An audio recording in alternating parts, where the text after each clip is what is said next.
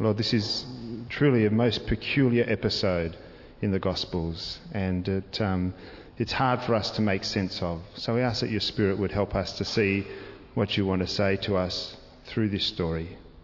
In Jesus' name, amen. I always find when I look at the Transfiguration story, it's one of those stories that takes no account of our capacity to believe something. It's like if you saw a story like this in the Sydney Morning Herald, you kind of go, yeah, rubbish. That sort of stuff just doesn't happen. It strikes me that there's no words given to try to convince you of the truthfulness of the report. It doesn't try to explain how these things happened. It's just, boom, this is the story, which is hard for us. And it's probably a situation similar to... Ian actually shared a good story during the break with me about if you shine a torchlight in someone's face and it's like really bright and you can't see anything. You know that phrase, being blinded by the light? There's actually too much data, too much information coming at you, and it jangles you. We have a similar experience sometimes when we have an ecstatic experience. It could be in a concert where the music just elates us and it transforms us. Or it could be a trauma where too much information that we don't want to process is coming toward us and it jangles us. Those are the sorts of edge-of-life experiences that render us unable to explain everything, and then as we reflect back, we make sense of or make meaning. I think that's the kind of situation we're dealing with here. And some of the response of the disciples indicates that to me. But let's just set the context first. If you read the bit before the bit that Jeff read, you'll hear a couple of stories. The feeding of the 5,000, a real marquee moment in the ministry of Jesus where a whole bunch of people suddenly went, ooh, this guy's a bit different. Interesting. What's going on here? Before, Jesus was I think the word is peripatetic. He wandered around teaching, and there was no internet or social media except for the grapevine, and it was a bit slower than the instantaneous news feed that we get these days.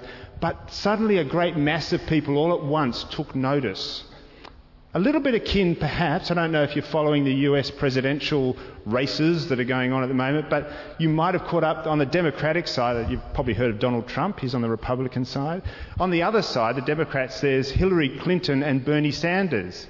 So it was considered a one-horse race. Hillary Clinton, she was going to win. Nobody had heard of Bernie Sanders. And suddenly, since the Iowa caucuses, where Bernie Sanders and Hillary Clinton were neck and neck, it's a real race. Suddenly there's another person in the race. Out of nowhere emerges this person. So this is a similar kind of thing. Jesus has suddenly emerged as if out of nowhere, and people are noticing him.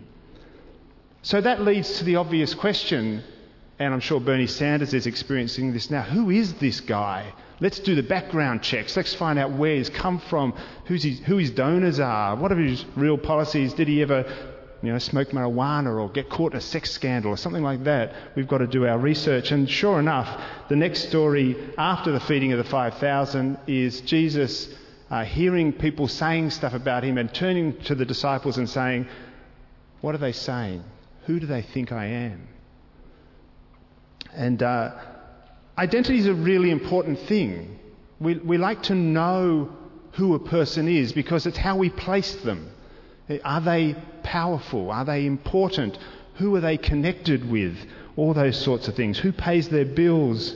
We want to know this sort of stuff. It indicates our network of connections, our social and cultural standing in the structures of the day.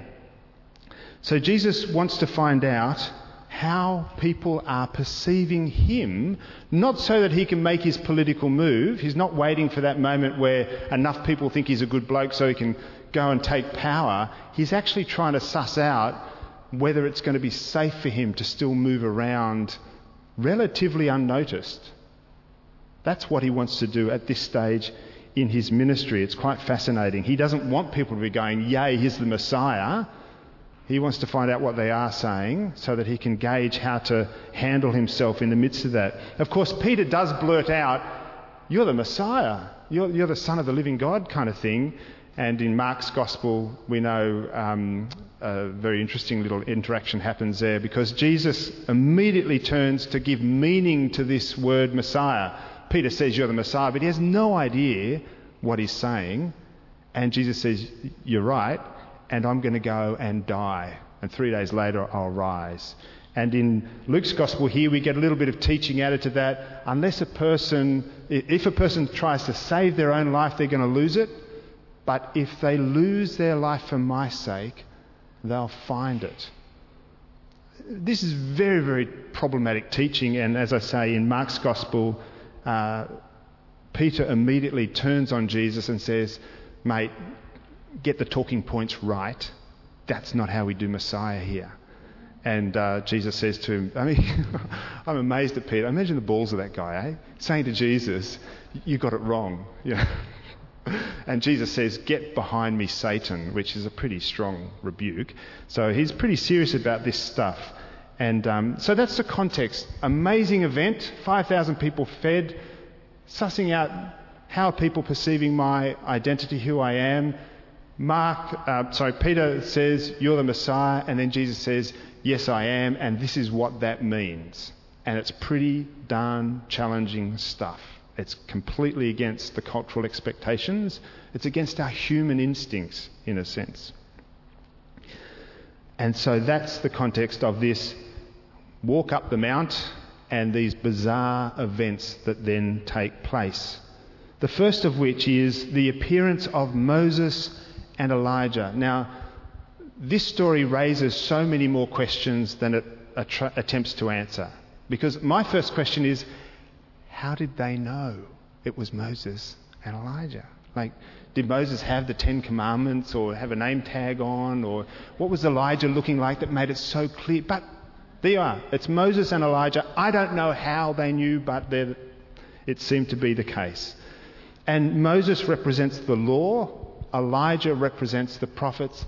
These are the authorities of the people of God. There is no higher authority than the law and the prophets, save God himself. And that's where Jesus enters into that conversation. So Moses, Elijah, Jesus, all there conversing together, standing on that ground. And in the midst of that, a voice comes and says, "This is my son. Listen to him." So this is my son. So this is not simply the envoy of God. This is not the messenger boy. This is not some lackey or servant I've sent out to do something. This is God's son. There is a direct connection with God. There is a one with. This is Jesus, who is God. This is the authority. Now again, so little explanation is given to us about that, and you sit there and you go, "Yeah, I don't know if I buy that or not." Well, that's your choice. There's no one going to come along and try and persuade you. It's just there. You can think about it and make a decision in relation to it. And further to that, God says, "Listen to him." So as if to completely finish any discussion about where authority lies, it's with Jesus. And this was an important demarcation. It's a very specific calling out of Jesus as the authority to listen to, so there can be no remaining confusion. And I put it to you, this is the purpose of this particular story. It is to establish Jesus as the authority, as God in human form. That's why the story exists in the Gospels. And that's a very, very important thing for us, because when the betrayal and the crucifixion come, as it seems only Jesus knew it had to, everyone else wasn't really expecting that, but from the very beginning Jesus was, it's imperative that the three witnesses, James, John and Peter, know about this event so that they can say that one who was crucified was God. And then that's when the story actually comes out.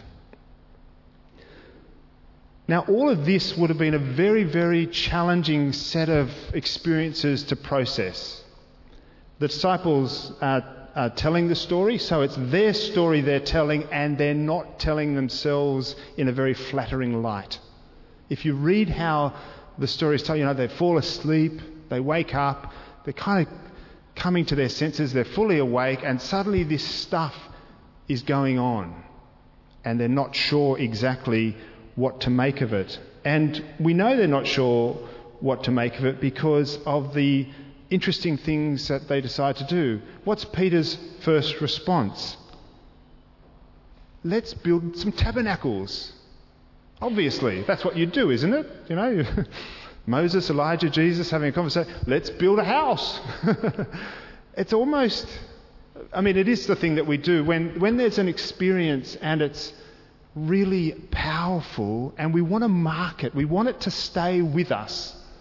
And so we want to build something tangible. People have been doing it for years.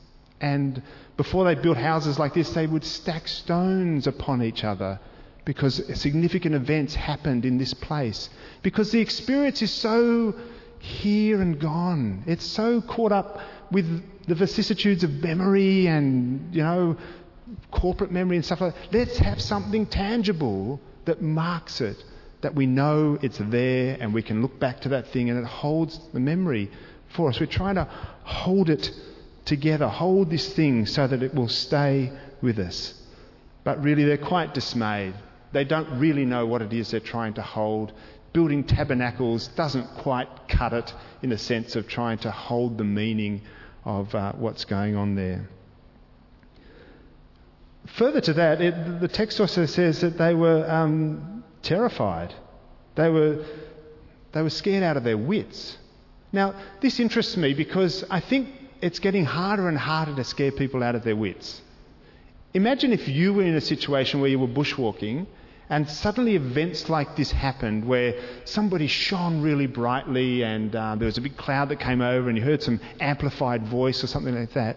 I wonder how many of us, our first instinct would be, where are the lights? Who's got the fog machine? We have the technology to create these things and, we're not so gullible, are we? We want to check. They didn't have that technology back then. I'm not suggesting someone had the little smoke machine or anything. But these days, right, we're not so easily scared or terrified. We explain things much more readily, don't we? But are we really less scared or terrified? I wonder. What about things like the global financial crisis? That puts the wind up, people. Something really serious. What about people from different places living next door? Well, you people are very good about that sort of stuff. But for some people, that puts the wind up them, something terrible. And what is it for you?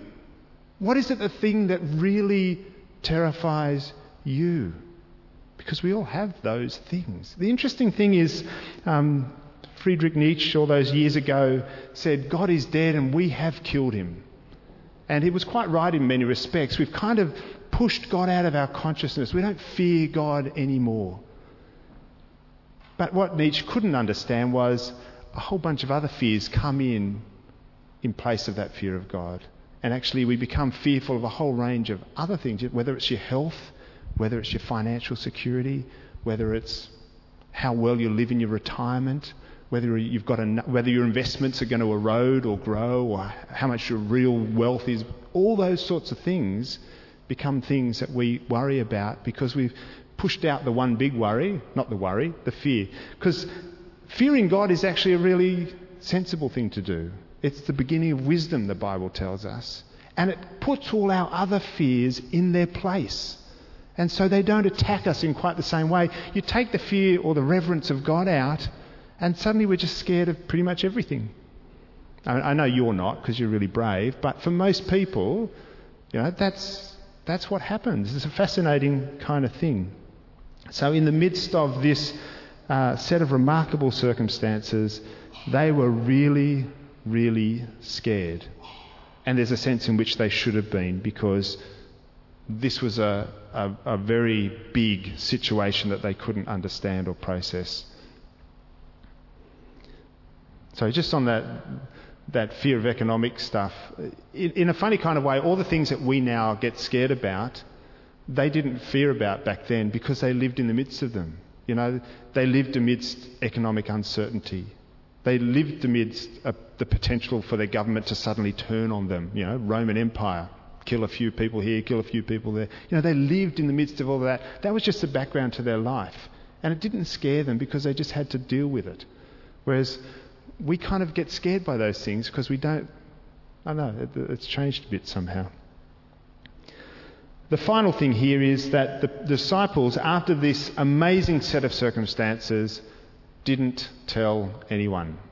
Now again, in Mark's Gospel it says Jesus said to them, don't tell anyone. Luke's Gospel doesn't say that. But I've often wondered about this. How would you go about telling someone? So we were up the mountain, right? And suddenly these people appeared and they glowed really brightly. And what were you drinking up there, James? You know, are you smoking some funny stuff or what? It would be a very hard story to tell and get people to believe you. But it was really important that this story didn't get told until after Jesus' death and resurrection. And the reason is that it would have further muddied the waters of the process of Jesus' life and that whole process of the false trial that he underwent. If this story got out, it would have been used as ammunition by those who wanted to persecute Jesus. You're sending out stories about how great you are, you know. That would have been part of a narrative that could be turned against him. So it was really important that it was not out there until after Jesus died and rose. And then it was really important that the message got out there because we had to know that this was God that we crucified. This was God that our religious systems and our social systems and our crowds and our disciples had turned against. That was a pretty critical piece of information. So here we have Jesus.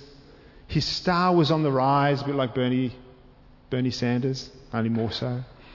Starting to have a sense of identity, and people were asking about his identity. They wanted to know who he was.